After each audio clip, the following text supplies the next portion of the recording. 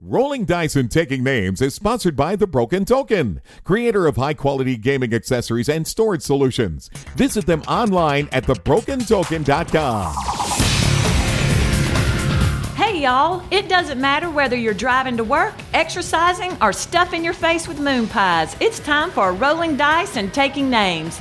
In this episode, the guys review Commissioned, share their first experience with Dungeons & Dragons 5th edition, and discuss their thoughts on the Asmodee North new pricing structure. So take it away, guys. It's another episode of RDTN. This is episode number 89, Reverence. We are still a proud member of the Dice Tower Network, and your hosts are myself, Marty. And Tony over here. Now, Tony, I must ask you about this song, Reverence by Epica. Are you an Epica fan? I do enjoy, ever since we did the Viking theme songs and the Viking music, I do tend to have some strange music come up in the playlist every once in a while. But this song title came from my search based on one of the topics we're going to talk about tonight. I'd never heard of the group or this song before. I went and looked it up. It's like, nice. Tony's listening to a little bit of metal over there. They are on my Amazon Prime playlist now, but I said, find me a song that has Slay the Dragon in it. And bam, Epica, Slay the Dragon song title popped up, which led me to a whole bunch of other stuff that night. So an hour later, down that rabbit hole I went, and I found this song. It's very hard to understand the words, but I was watching one of the YouTube. I don't know what country this group's from, but my gosh, they were talking the language and then they started singing in English. And I was like, whoa, this is wild. And a full orchestra. I was like, wow, this is impressive. Yeah, I'm into orchestral metal also. It's a European thing. I would assume that's big over in the some of the European countries, like the Slavic countries and everything, like Finland and that sort of thing. So a lot of those groups tend to come from there. I wouldn't be surprised if they're somewhere in that area too. But anyway, that was a good choice. Tony, we got a fun show tonight. This is one of the most diverse shows we've done in a while. Why do you say that? Because it contains a review again? But I'm talking about the topics we're going to be talking about. Yes, we do have a review of a board game. Then you and I decided to go experience for our first time playing in a D&D 5th edition game at our local game store. And we're going to be talking about a hot topic that other people have talked about, the Asmodee new pricing plan that's being implemented in April. Right. Nothing like us being relevant and on time with topics. I mean, or copying everyone else. I know. We gave our listeners homework to go out and check out the Gamma live stream from BGG. And I hope if you haven't gone and done that before we get to this topic, please go do that. Remember, that was on day one. It was hour 4, 25 minutes where Anton Torres comes in and starts talking to W. Eric Martin. And so by all means, pause the show now, go watch, and you'll be ready. And it's really interesting watching that. It's like Anton setting up to show off Star Wars Rebellion. And then Eric just starts pounding him with all these questions. And Anton's like, well, I guess we're going to talk about this. Okay. Yeah. Can you talk while you're setting up? Sure. What am I going to talk about?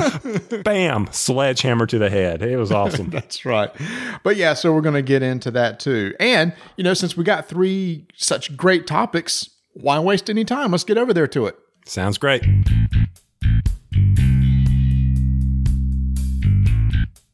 Our good buddy Greg Spence over at The Broken Token was kind enough to share with us his recent pictures of those incredible gaming shelves that he built in his house. But you people probably don't care about that. What you probably do care about is their latest addition to their insert line, and that would be for the Seven Wonders Duel game. Now, if you're like me, you're like, why do I need an insert for that? It has places for the cards that go in for Seven Wonders Duel, but if you sleeve them, like I do, they don't slide back into the box very well, and they end up sliding around all over in the box, mixing up ages 1, 2, and 3.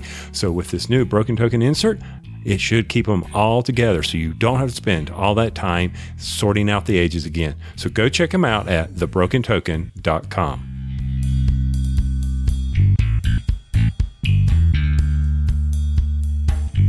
Well, guys, you asked for it. Here it comes, a review of Commissioned. Okay, you guys didn't ask for anything over at our BGG Guild. We put out a poll, said fill this out to give us some guidance on what you want to hear, and we listened to you because, well, we put out the poll. Maybe we should listen to you. I mean, makes kind of sense. So you do it for us in a future episode. We might as well do what people want to hear, right? You might, yeah, really. Well, not do say, yeah, we will cared about your opinion. No, not really. But yes. So here it comes, the review of Commission. Marty, tell us a little bit about it. Commission is a game designed by Patrick Lysite, and I apologize if I say that wrong. This is published by Chara Games. This is a 2 to 6 player co-op game that has deck building mechanics, Tony, and you and I like our deck building games. And it's got that sweet spot of playing in just an hour. So you've already got a good player count. 2 to 6 deck building, 1 hour. This is something I'm going to probably look forward to. The overall theme of the game is really kind of cool. It's an historical theme. It's based on the early apostles that are trying to spread the word of Christianity. So players work together in order to win by accomplishing tasks that are set for them by one of 5 scenarios that you're going to play through. Tasks can be several things. You try to grow the church, or collect the books of the New Testament, or set a certain population in a city. It just depends on the scenario and what you're trying to do. But the entire time you're trying to overcome trials and persecution that happens during this time. And the whole goal is you need to complete your assigned tasks before the trial deck runs out. And the trial deck is kind of like your built-in game clock, or the flames of the 5 candles are extinguished. And the flames of the 5 candles are extinguished when a church that has been set up is gone. It's been removed. The population goes to 0. And when that happens, one of the candles are extinguished. So either one of those happens, you lose the game. So you need to try to complete your objectives before either one of those scenarios happen. Quite simple, real easy. For me, this is a very good game. I enjoyed playing it. I would not shy away from it. If it comes out on the table again, I would even, possibly ask for it. I thought, overall, it wasn't a heavy-handed game. I'm not sure it'd be in my collection necessarily, but I would definitely want to play it again. What about you? Yeah, due to this historical theme, I do want to keep it in my collection because I think it's one that I'll pull down off the shelf every so often. I really enjoy playing these games that are based on actual things that's happened. Like I have the game Fields of Jarl, which is actually based on historical things that the designer's family history went through. I just think it's kind of neat to be able to play a game and learn something about history. Hey, a game being educational, that's kind of slick. So this is one I'm going to keep on my shelf and pull down every so often. So the game is fairly straightforward to set up. Like Marty mentioned, there's a trial deck. That's a timer. That's 21 cards. You've got to set that deck up. There's some hard cards that you can mix in, or if you want to play on the easy mode, you can just go with those 21 cards, randomly shuffle them up. Boom, trial deck is set up. Next thing is you organize the 4 faith decks. Those are set aside. You will use those later when you need to purchase cards to put into your deck. It's not a deck builder unless you're buying other cards to put in your deck. Plain and simple. That's real easy. You then set up the map by either adding missionaries if you have less than 6 people. These are the NPCs that are part of the game that will help you grow your church, to move people out. We'll explain what it means to be grow. So you've set up that deck based on the scenario that you're in. Boom. So you've got meeples on the board. Now, each player picks a character. These are the apostles from the time. And each of these characters all have a individual characteristic that is their beginning deck that you will draw from. So there, everybody picks an apostle, give it to them. They set up their starting deck. They get ready to go, and we're off and ready to go. Marty, what's next? The board game itself is of that Middle Eastern region during the time of the early century, 100, 200 AD. So everything is set up and looks like the countries and cities that were set up back then.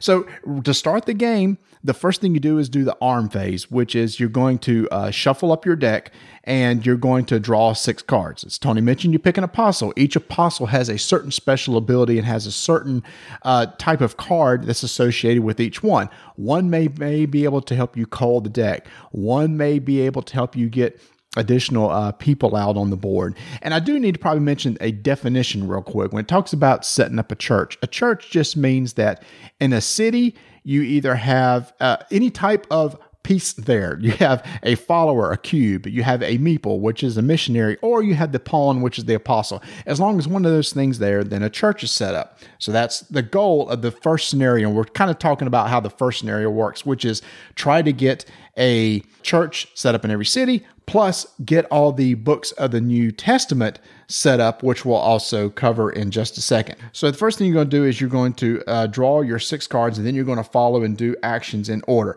First thing you're going to do, Tony mentioned the trial deck. Let's flip over that first card.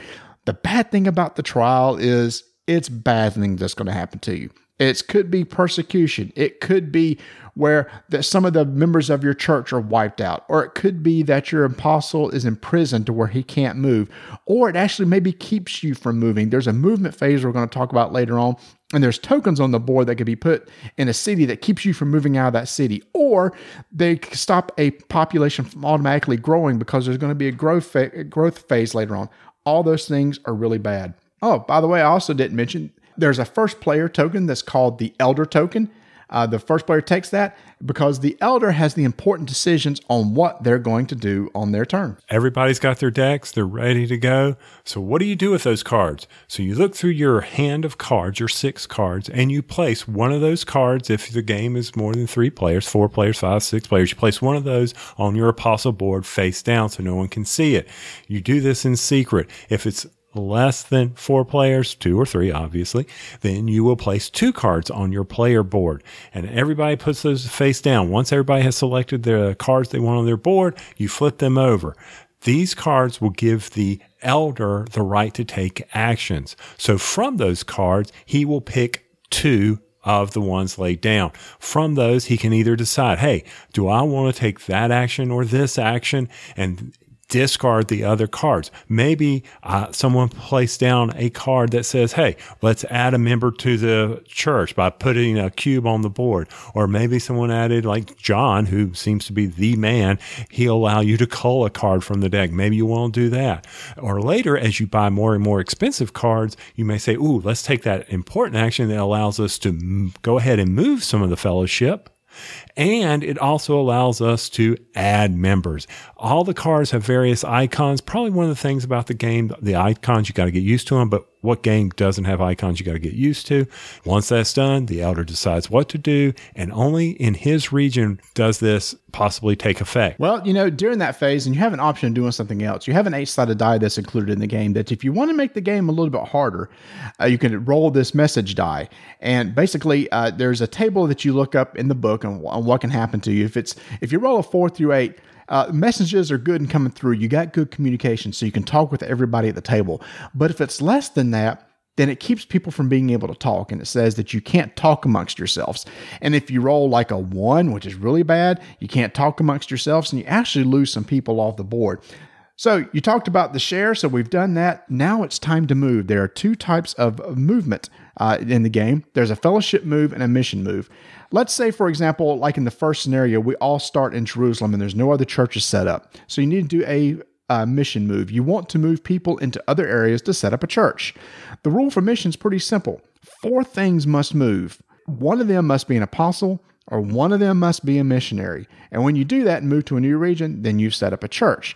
The other type of move is a fellowship move. And if you have 2 churches already set up, then cubes and people can move back in between those as much as you want. So it's like a free travel between the 2. And you get 2 moves during this time, but there are cards that you can buy and things that you can get that will increase the number of moves that you can make. Right after that, then we go into the growth phase. You look at the board. Every city that has at least a population of 3, you can add 1 cube, 1 follower to that to grow the population by 1. This is optional as there are a limited number of cubes that are available. So you might decide that, okay, maybe this area doesn't need anybody else and I need to save some cubes for an area later on down on the board. You've got the pray, share, move, grow phase. Once again, you rinse and repeat. You do that again until you get down to 2 cards in your hand. And at that point, the round is over, and that is where you take the value of those cards that is printed on it, and you say, oh, you add those together. And you say, now I'm able to buy from the 4 stacks or the 4 faith stacks and be able to pull those cards. If, for instance, you had 4, you can buy 2 of the 2, or you may just buy 1 of the 4. That is a very important step. As you know, in any deck building game, it helps strengthen. Now, of course, these cards you can't see, like in some deck building games or I can't think of anywhere you can't see the cards you want to buy. These are random. So it's not like, oh, I want to buy this one because that card's shown. No, it's all a random guess. Say, I'll just pick from these two and hope I get the card. That's kind of different than most people are used to, Marty, from a deck building game. Yeah, it is. And we didn't mention when you do the rinse and repeat, you actually pass the elder token. So the next person will then be the one making the decisions how they're affected in that area. Yeah, but the buying mechanic is really kind of cool. And this is a part that really sets the game aside a little bit for me, because typically in deck building games, and Tony, you and I just played Ascension today, basically you just throw all your cards on the table and you just resolve them all right here, right then. With this one, a card can have two things on it, two abilities, basically something that you can use to buy another card or the ability of the card itself. So you actually may want to save the higher priced cards that actually do more things for you to the end so you can get better cards. But one thing that to consider, remember when I talked about the books of the Bible? The books are actually in the cards themselves. There's 4 different decks, Faith 1, 2, 3, and 4, and that's the values of them. All the books are in Faith 2. So you need to work through those Faith 2 decks, because an option is when you play that card face down during the pray phase and then you flip it over to share, the elder can choose one of those cards with some of the books of the Bible and put them down on the board to say that mission or that task has been accomplished. And you're trying to get all 9 slots filled. Each slot has multiple books of the New Testament written on it. So the buying is very important when it comes to that time, especially if you're trying to go through that Faith 2 deck to get all the books that you need. And the part about putting them down in the share phase, one thing that's very important is if everybody who, when you're doing this secretly, puts down the similar actions, then, oh man, I mean, it's real easy. But sometimes those can be really hard decisions. So all of that is the neat aspect of the game. That is, for me, is a strong pro about this game, is that picking of the cards, which ones I should use. That brings a lot of strategy to the game. Now, I can't imagine having that pressure on you as the elder if that dice were to be rolled and no one can talk to you. Could you just imagine those eyes staring you down as you hold up the cards, you know? Well, that's tough, because remember, when somebody else is the elder, you're basically playing cards that could potentially help them in their area. Mm-hmm. So you have to look at where they are and what's going on in their region. And maybe if you see that, I see there's a mission stop icon where the elder is, I have a card in my hand that could remove it. You put it down and give the elder an option to remove that token if he wants to. Right. And then, you put down a book. Oh, wait, that person puts down a grow. Oh, man, which ones do I pick? Oh, yeah, excellent. Love that part about that. That's a great pro for me. And the board is laid out such that, not everything is touching, but you actually have to make decisions on how to spread out the cubes. I mean, you have to get a boat over to an island to get to another land, or you can, if you go around the landlocked area or the land area, you may not have enough moves left, because once again, there's 21 cards in the trial.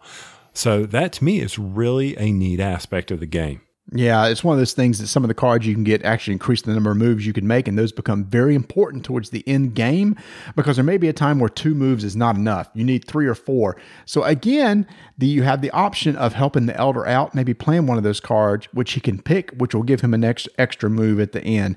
So I like my deck building games. I think this is a really good co-op deck building game, much in the vein of like legendary games from Upper Deck. I do like the elder mechanic because it helps with the type A personality in that, okay, the elder decides. You could just decide as a rule. If somebody's kind of trying to make the decision just to play, all right, just say it.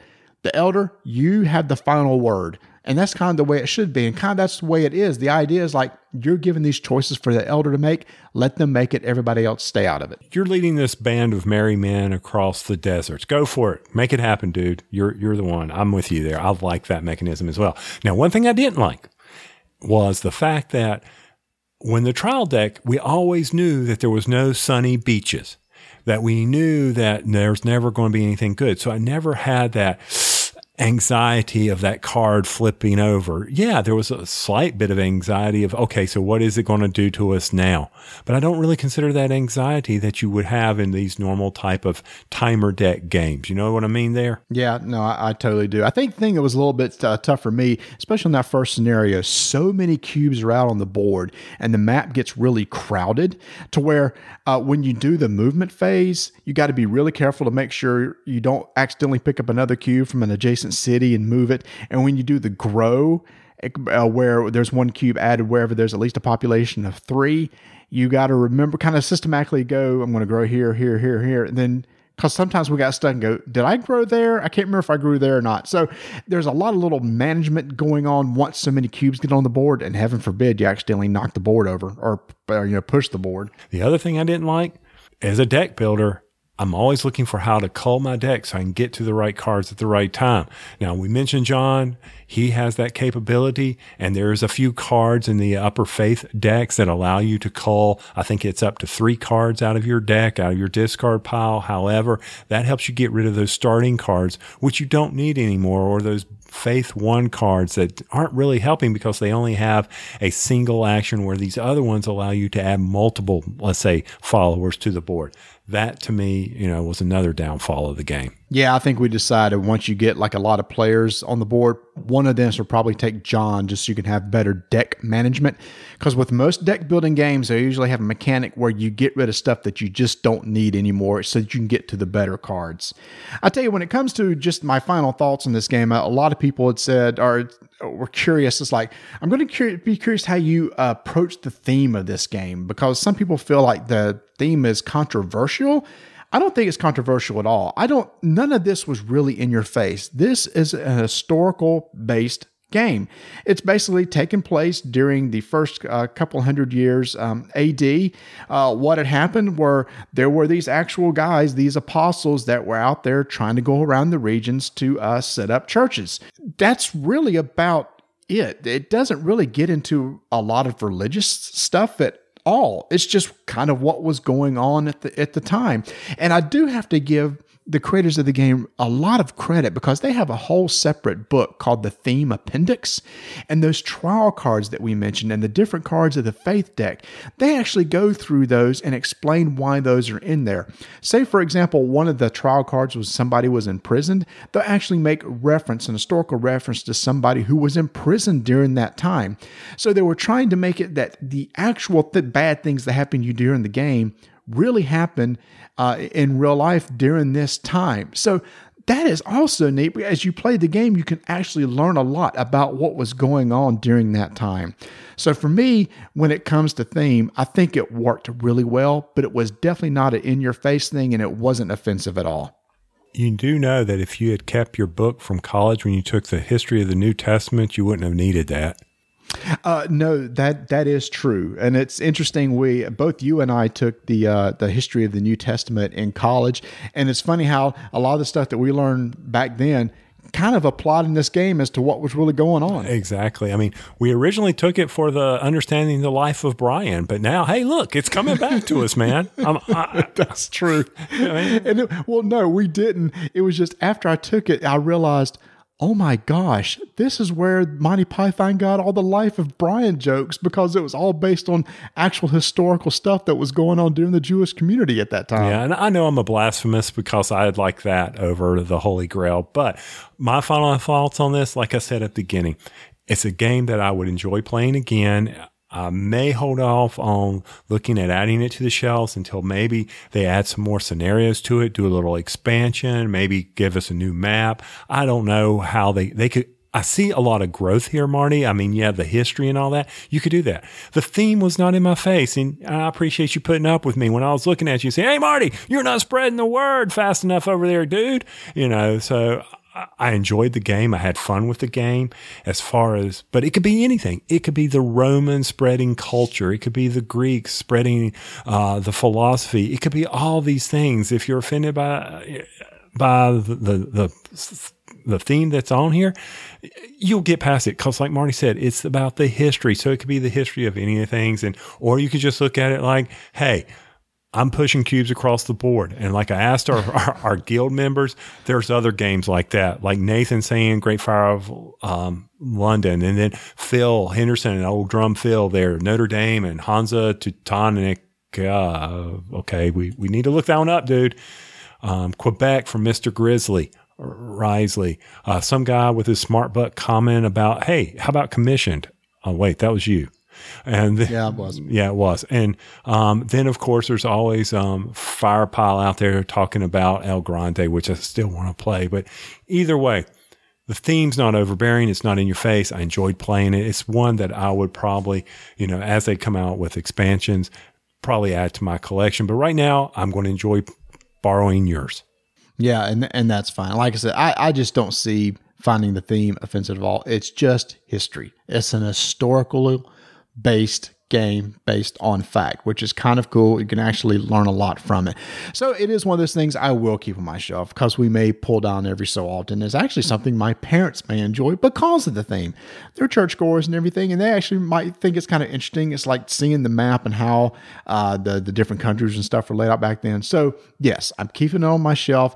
I think it's a very good game. It has a wide player number range from 2 to 6, and it's got really good components, thick cardboard, a nice printed board. It just looks really good on the table. So if this sounds like something that you're interested in, again, this is commissioned from Char Games. It's in your favorite retailer, so go check it out.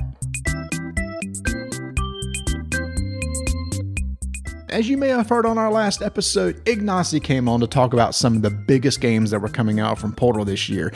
And the two that are coming very soon is one, 51st State, which we've been talking about, which is still available for pre-order.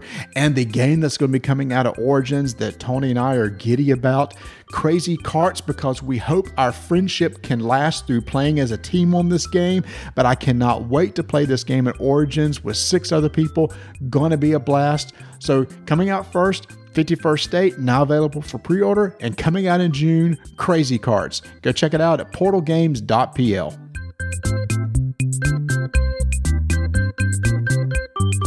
Granted, Tony and I mainly talk about board games, but we're interested in other aspects of the hobby too. And one of those is actually role-playing games. Now, Tony and I don't play a lot of role-playing games, but we have played a lot of role-playing games, and that didn't make a lot of sense, does it? Let me try that again, in that we've played a lot of role-playing games, but we don't play role-playing games often. How was that, Tony? Does that make a little more sense? Yeah, I'm there with you. Sorry for the pause. I was still working on what you were trying to say. So, yes, we play them. We've dabbled in them. I would love to do them more than what we have. I'd love to find one and stick with it. So that is why I let you talk me into going over to our local game store and encountering Dungeons and Dragons 5th edition. That's right. This is the edition that came out in 2014, and neither one of us had tried it. And we were just curious to see, hey, how does it compare to other systems that we've played? And Tony, over the past several years, we've played several systems together. We've played Iron Kingdoms together. We've played Shadowrun. I've experienced some other ones like Pathfinder and Savage Worlds. And Into the World you were doing or something like that? Into the World. That's the one I couldn't remember. Yeah, so that's the other one. So it's one of those things. What? Marvel RPG, the original. Yeah, that's going back many, many years. I was just thinking recently. Oh, my bad. So there you go. Yeah, so we don't play RPGs a lot. We don't get to, but we've tried several of them. So here's the thing. We wanted to try out Dungeons & Dragons 5th edition approached from a casual player, which is what we are. Is this game accessible? Is it one of those that we would recommend to others who haven't played an RPGs? Or maybe they are experienced and should they try it out too? Now, a lot of you, if you're playing RPGs, probably have tried out Dungeons & Dragons 5th edition. So let's talk to those that maybe haven't. So Tony, we showed up at our game store on a Wednesday night, and this was for D&D Encounters, which is supposed to be like the shorter type scenarios that take 1 or 2 nights in order to fulfill. And when we got there, there was about 40 people there ready to play some D&D. Oh my God, it was loud. Oh my heavens. I wish I had some leave. Old men should not go into loud stores. Okay. I think there were 8 games going on at one time. It was unreal. And our local store owner, Timothy, he took us aside. He gave us some overview, some history. It was awesome. He did a great job. I appreciate him, but I know this is a side note, Marty, and we don't want to take too much time here. I was very disappointed when he told us what was going on with their support that's been pulled. Yeah, so I think originally the encounters and everything was set up to where Wizards was going to actually provide them with material to use for Wednesday nights, and they've pulled that. That just floors me. Here's a man who's got 40 people. They're looking to play. They're looking to I mean, if you get them hooked, oh my gosh, what are they going to do? They are going to buy more stuff. They are going to come in the store and buy more encounter books. They are going to want to dwell into the history, which could lead to reading the novels that have been out there forever. Why would you do that? It makes no sense to me. But either way, Timothy, thank you for sharing this experience with us. So we sat down at a table. Our quest, our goal, we had our GM there. I had a level 1 fighter. Marty, I don't know who your guy was. It was a level 1 dwarven clerk. It was a clerk. That's what it was. He worked at like Best Buy. Yes. he had the geek shirt on. He was good to go. He was part of the geek squad. Yeah. It was a level 1 cleric, which I tend to play clerics a lot. I don't know. I kind of like the cleric because it has a little bit of fighting and just a little bit of magic. These were pre-gen characters, so we did not walk through the process of actually creating a character, but I do have the player's handbook that came out for D&D 5th, and creating a character is also pretty straightforward. But again, if you're not into that, you can sit down with the pre-gen, and Tony, the character sheet's pretty easy to follow. Oh yeah, it was straightforward, but we were so low tech. We had a character sheet. Everybody else around had these incredible apps on their phone that they were fiddling with and things like that. Boys, this is pen and paper here. Yeah, a couple of them are like, yeah, we're not pen and paper, and so they have these nice apps for tracking their stats and everything, and as they play. I kind of like the pen and paper to be able to write and draw and everything. And it's one of those things when you do play pen and paper, it's not pen, bring a pencil because you're going to have to erase a lot of stuff. And across the table from us, we had the Elven brothers that were here. They were part of it. They had just started their journey last week. And then across at the heads of the table, we had these 2 dragon guys. Dragonborn, which I'm still trying to figure out what the heck that was, but that's okay. Yeah. Yeah, we play with some other lower level characters. But what's so cool is everybody was really cool in the group. We told them this is our first time playing.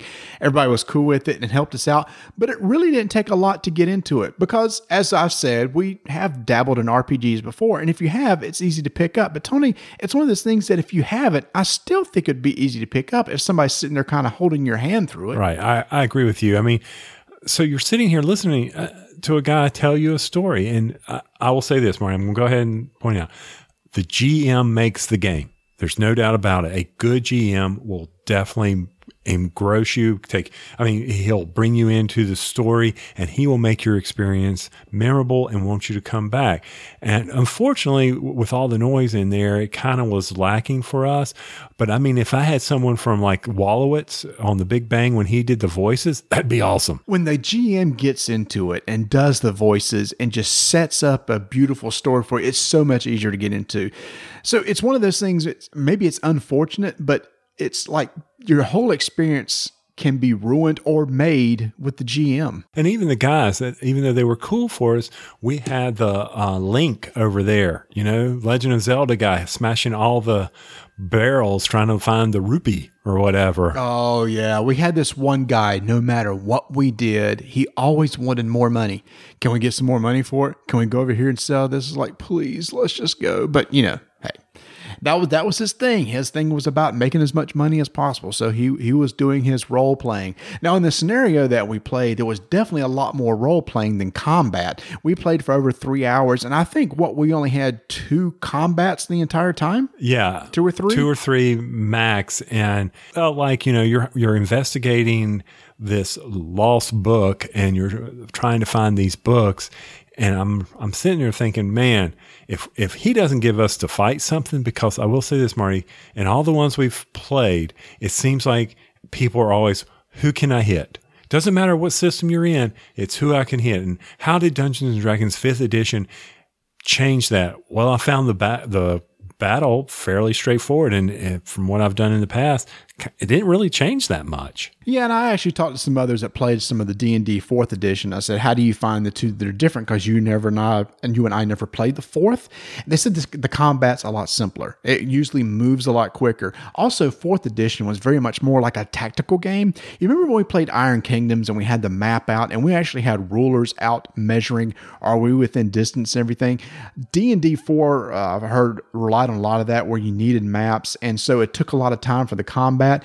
Here, it's going back to the old, Everything's in your head. It's your imagination. The DM decides for you whether you're close enough or not. You don't need to be pulling out rulers and trying to measure and everything. And the combat just is more fluid and moves quicker. As opposed to having a fight that may last an hour, maybe you can knock this thing out in 20 minutes. And the combat is really straightforward. You roll a d20, you add your attack, you tell the DM what was rolled. He'll tell you whether you hit or not. And then this is where it's kind of a little bit different. Everybody may have different weapons.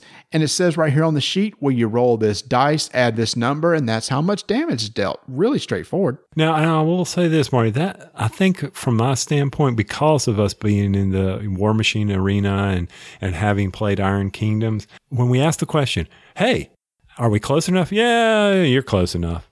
That kind of at first didn't set well with me because I'm like, ooh, what's our formation? Who's going to get hit? He's like, oh, he's attacking you. Well, why? Maybe I'm in the back. Maybe I'm hiding behind the 8-foot dragon guys. Okay, maybe I'm behind them trying to, dodge all this. Now he's just attacking you, man. He can see you. I'm like, oh, really? You prefer more of a tactical thing where you actually see a map? I think so. I think for me, and I don't know if it's just because of the visualization, my inability to imagine, that may be why. Or it could be the fact that I'm coming from the War Machine, having to see the tactical. Now, were you okay with that? I can see advantages to both sides. I do feel like if you remember back to the Iron Kingdoms combats that we did, they did drag on for a while. Oh, yeah. To the point, it's like, let's just finish this. I do think if you don't worry about that stuff, the DM has a little bit more control of, if he feels it going long, then he can kind of adjust it and say, let's go ahead and end it now.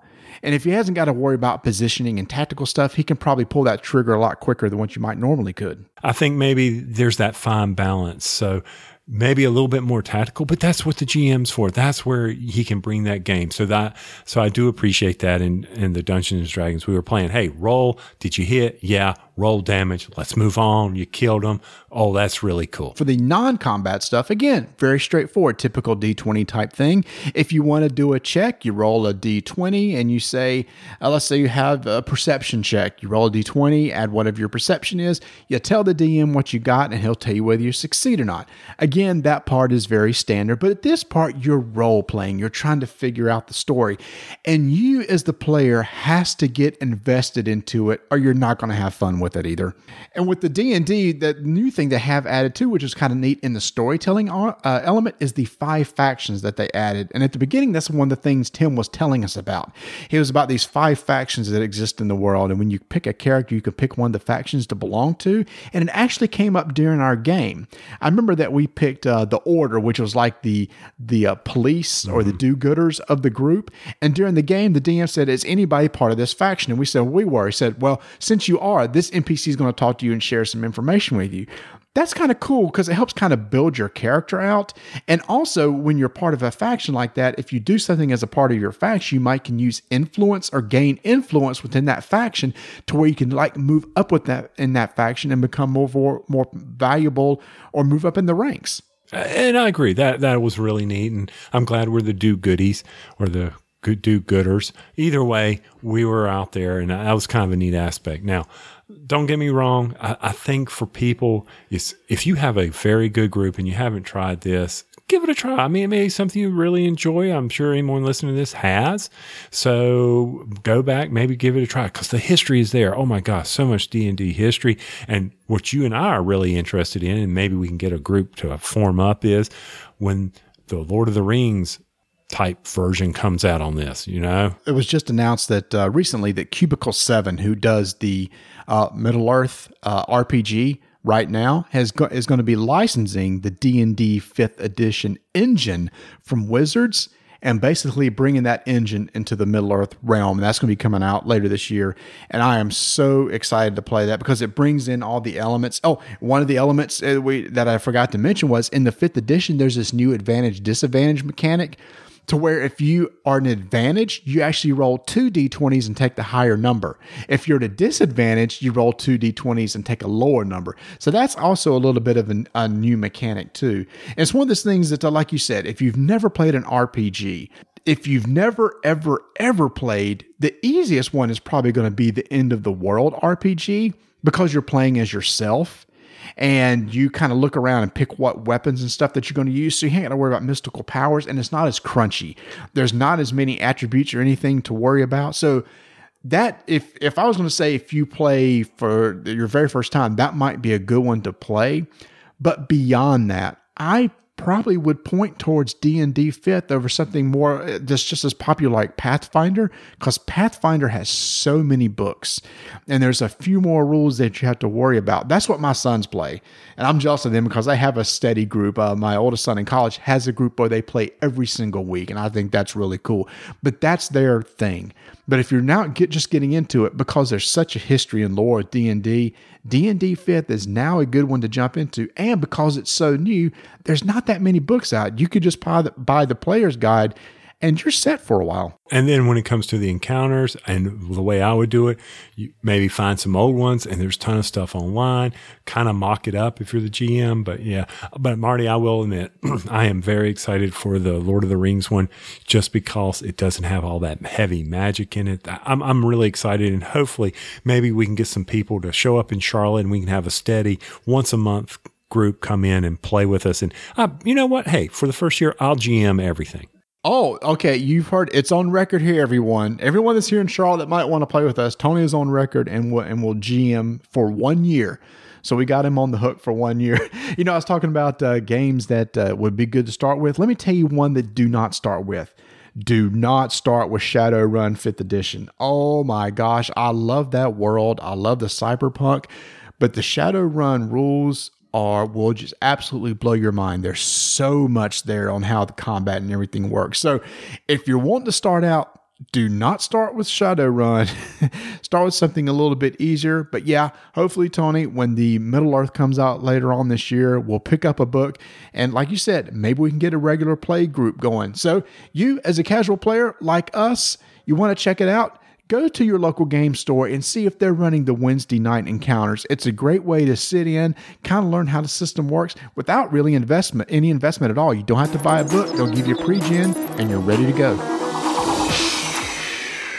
I hope you took notes on your homework assignment. I told you to go out and watch the Gamma live stream from BGG and pay attention to what Anton Torres was saying about the Fantasy Flight distribution model, because I've gone back and I've watched it a couple of times. And Marty, I don't know about you, my first gut reaction was, what are you guys really saying here? Because there were a few things that just popped out at me. So what was your initial gut reaction? My gut reaction actually began earlier in the year when Christian Peterson was interviewed just about this and about how some changes are going to be made to their markets. And this is actually covered over in ICV2.com?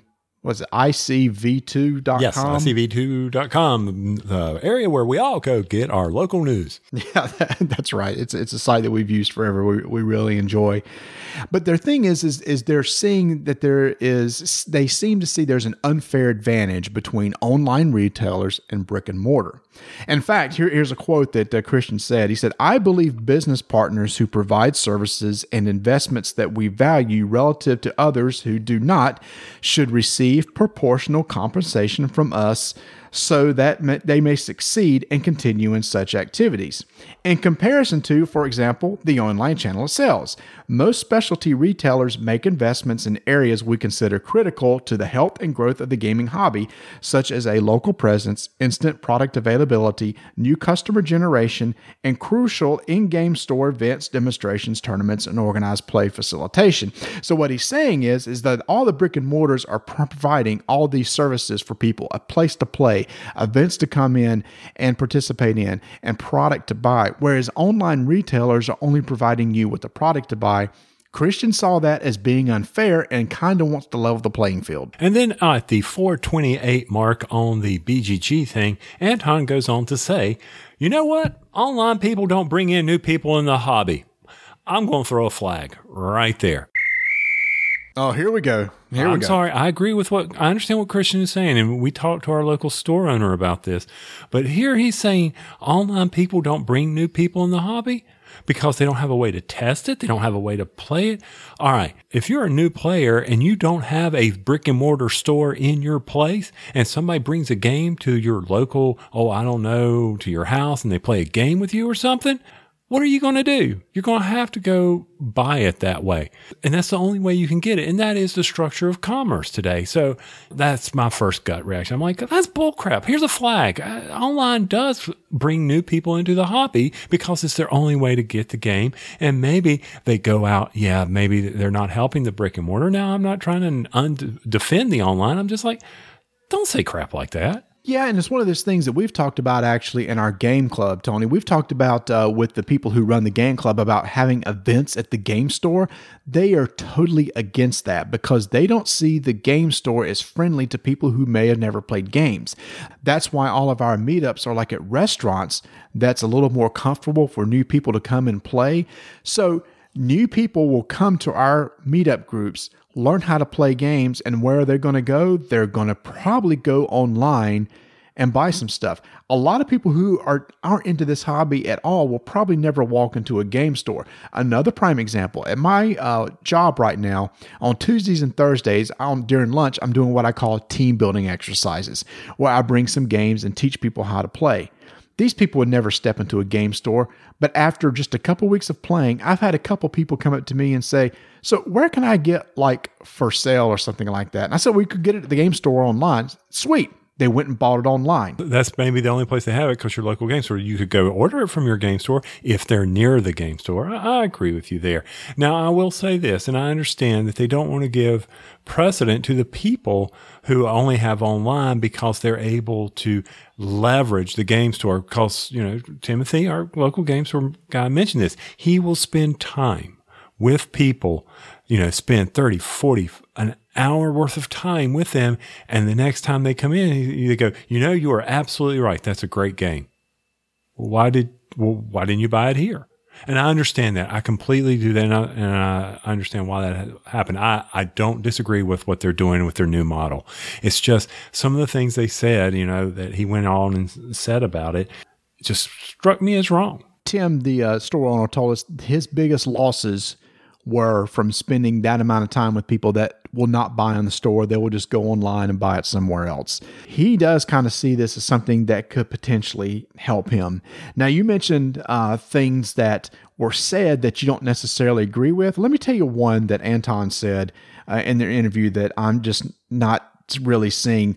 Did you catch the part where he referenced what Christian had said, that he would rather somebody pay $100 for a game in a store as opposed to buying 4 games online for $100? You wouldn't be referencing the mark around 4 hours and 32 and 30 seconds, I think, is exactly where they are gorging on it. Actually, that's exactly right. Yes. Mm-hmm. Yeah, no, I caught that. Yeah, I'm with you there. Another flag was thrown at that time. Yeah, I'm not buying that at all, Tony. I just don't see how you can say that somebody... The whole gist was that if you buy a game discounted for $75, it will have less value to you than if you bought it for $100. Personally, I don't work that way at all. No, I don't either. The value is not in how much I pay. It's the value in playing it with my friends. Oh, you bought 4 games. You're not going to play, which he later mentions in the article. You're not going to play. You're going to let them sit on the shelf and only get to play that one. If you're really wanting to play and invest in that, you're willing to drop that C note. You're willing to put that on the table, and you will play it because you invested your hard dollars into that game. No, I'm going to play something that's fun and it's going to create an enjoyable experience for me in my game. Let me tell you, there's some things that they've produced that I got no value in it, and I put money in it and there's no value and it's still sitting on my shelf. Yeah, so that's another one that was kind of like, guys, I understand you're wanting to try to level the playing field with the brick and mortar, but some of the stuff and the reasons behind it just did not float with me, and that was a big one for me.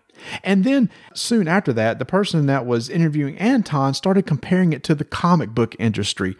And I had an issue with this too, because remember, Tony, last year, you and I had a whole discussion on, will the game hobby go the way of the comic book industry did in the 90s?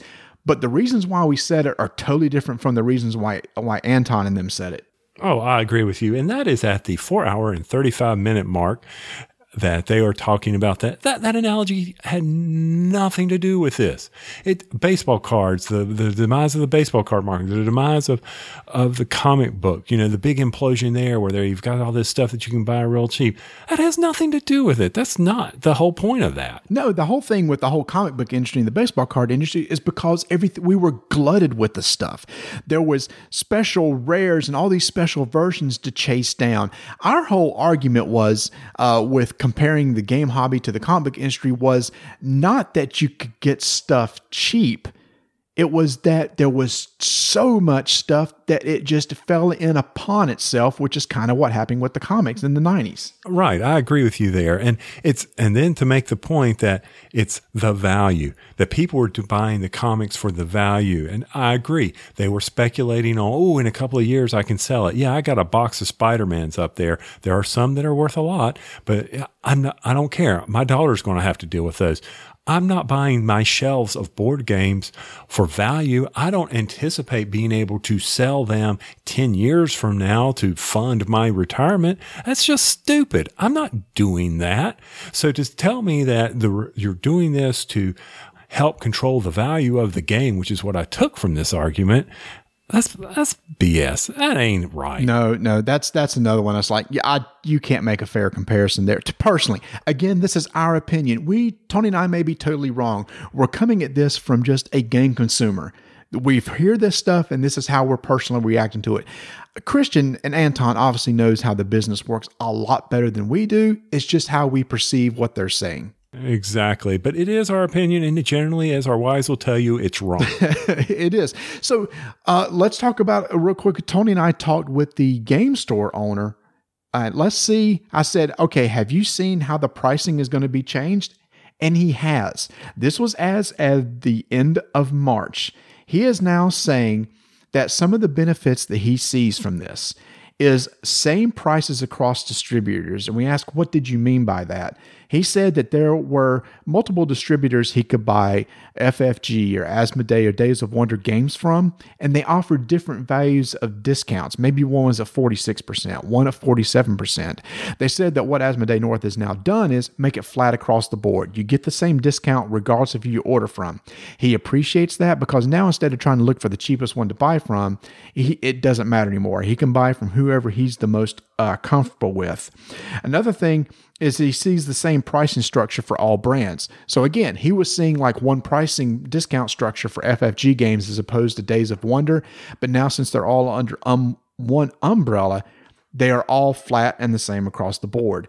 And so we asked, after talking to him, Tony, we said, okay, do you feel good about this? He said, it's not worse for me. He said, it's a little bit above neutral. He said, it's a little bit better. I might could see a benefit if the prices do go up on online stores. Maybe that will drive some more traffic his way, but he's not expecting to see a lot. Yeah, and I appreciate that. So Marnie and I are saying don't go out and support your local game store, because we do. We can completely agree with that. And it's one of those things where, convenience, time. Yes, if I'm going to put together a big order, then and get free shipping, maybe that's good. I don't have to pay store taxes or whatever. State taxes. Oh, you didn't hear that, state of North Carolina.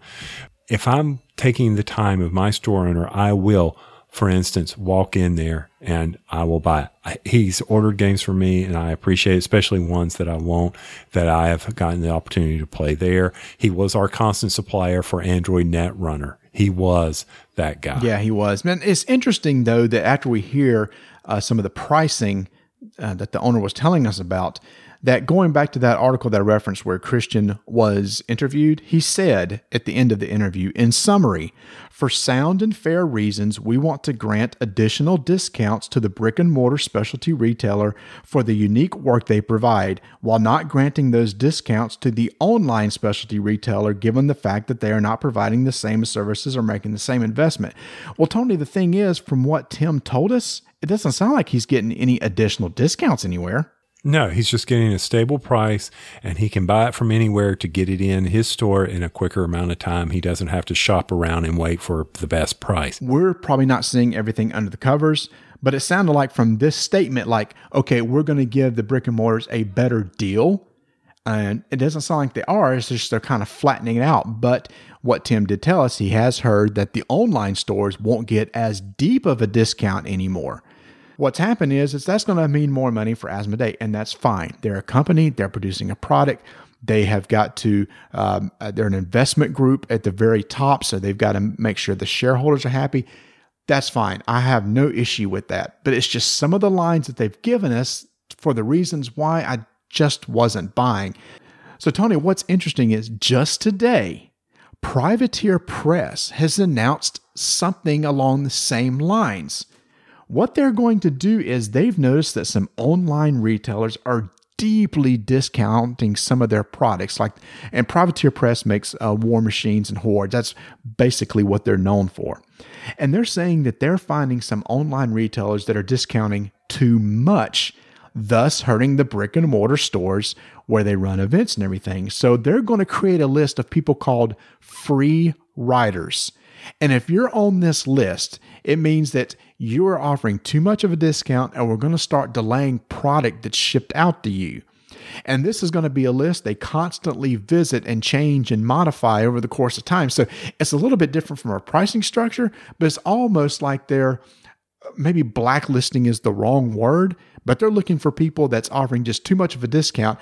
And I think that's odd too. If people want to offer a deep discount, that's going to mean it's less margin for them. They're taking on the risk. So here I was thinking, is Asmodee going to be the only one that does this? Nope. Just today, we now see that other people, it looks like, are going to be attacking the online retailers that give big discounts. You're absolutely right, Marty. When you sent me that, I'm like, you got to be kidding me.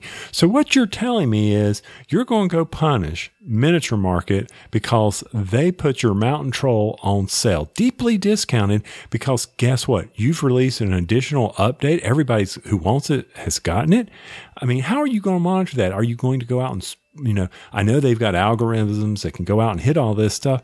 This just makes no sense to me, people. None. Because let's say you design something crappy and they buy it to try to sell your product online and it doesn't sell. What, do you want them to keep it on the shelves or you're going to punish them? That makes no sense. Full disclosure, Miniature Market was not one they was given an example. They did not say what stores they're talking about. Right. So Miniature Market Tony was just giving an example. Right. So we don't know who it is, what they're going to say, but, and they're not going to release this. I don't say you'll go to the website and see the big scarlet FR up there on the, You've been branded. You're a free rider. To each his own. That's how it wants to go. And other people will probably, I don't blame them. I understand. You've got to protect the people who are pushing your product, and that is your local game store. So guys, here's our plug for your local game store after all this discussion, but still, just tell us the truth. Don't sit there and try to BS us. Marty and I have been around a long time. We can smell it. And we know what you're doing. Yeah, and again, that's fine. You want to help maybe at the core, they are trying to help the brick and mortar. That's fine. But you notice helping the brick and mortar wasn't giving them a deeper discount. It was basically removing the discount from the online retailers. So it's not like the margins of the brick and mortar is going to go up any at all, but the margins is going to go into Asmodee North's pocket is. And again, that's their business. That's their prerogative. Just some of the lines that they're given just doesn't float with Tony and I as game consumers. Or just consumers at all. There you go. 3 very diverse topics. A game review, our feelings toward Dungeons & Dragons 5th edition, and us whining about the new Asmodee North pricing policy. I don't know if we were whining about the policy. It's just making it say, guys, we're grown-ups. We can take the truth. Give it to us straight. Yeah, it's like the comic books. That's the one that just really kind of got my go. Because it's so funny that you and I had this long discussion about this last year. Exactly. Oh, the 3 covers of Abyss. Will that ruin that game? No, who cares? I don't care which cover. It don't matter to me. Good gosh. So anyway, well, guys, we really hope you enjoyed the show, and thank you so much for helping direct us towards the right game to review. Another one of those will be coming soon. Yes, it will, and I can't wait to see what's on the list and what we're going to get to talk about. Yeah, me too. I might want to think about that. That's okay. right now, we've got no clue what to even list. No, what we're doing, but, as always, do me a favor, just keep rolling dice. And taking names.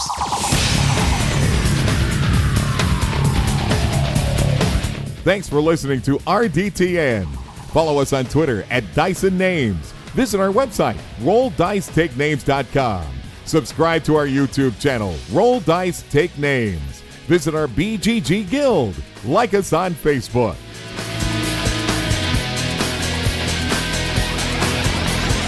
So, Marty, do you think in the mail that Star Wars Rebellion review copy will be showing up soon? I think the response to that will be somewhere between no and heck no.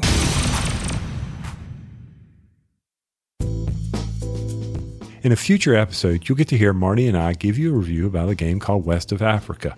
If you head over to funagaingames.com, you can get your pre-order in now. It's due out in late spring, early summer, and be sure that every game you buy over there helps you towards being a Prime member over there that gives you even more discounts for future releases. Once again, go to funagaingames.com for all your pre-order needs.